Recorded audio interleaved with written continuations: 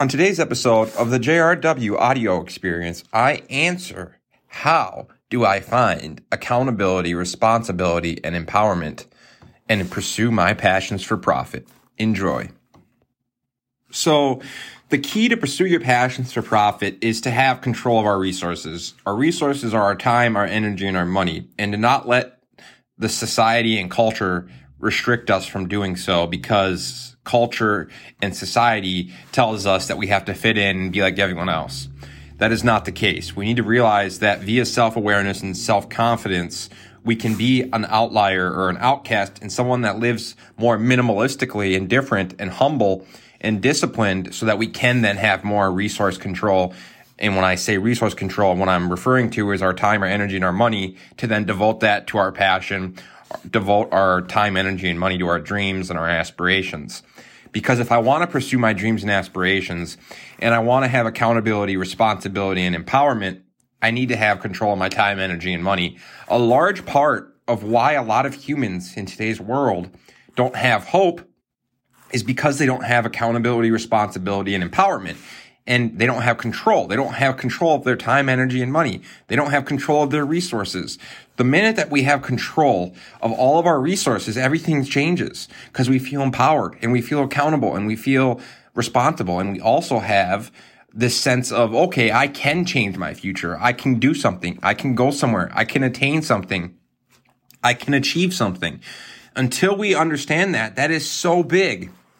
It is so big, understanding the accountability, responsibility, and empowerment comes from being committed, courageous, and focused in devoting our time, energy, and money to our passions, dreams, and aspirations. And when we can do that, we really start to see a major shift in hopefulness as well as contentment. And then we start to see more people that are willing to live a minimalistic life. And you have to minimize your lifestyle and your spending and your liability expenses, because in order to have control of your resources, time, and money, you have to minimize your financial expenses and your expenses on liabilities. Once you understand this, it is so important to be humble and disciplined and have self-awareness and self-perspective to this, because once you have that, you don't let anyone else, as far as society and culture, tell you what you should be doing, what you should be buying, and how you should be living your life. So a big part of this conversation is self-awareness and self-confidence to be different, to live a little bit alternatively, to then make your dreams, your happiness, and your goals and aspirations your priorities. But at the end of the day, we will never see us have success in devoting our time, energy, and money to our passions and our dreams and aspirations and goals unless we have control of our time, energy, and money, and we're investing it in something that brings us happiness and is bringing us some kind of contentment and hope. So at the end of the day, a lot of people are addicted to living like everyone else, and they're addicted to friction-free living, and they're addicted to comfort, and they're addicted to fitting in, because they don't have the self-awareness and self-confidence to be different.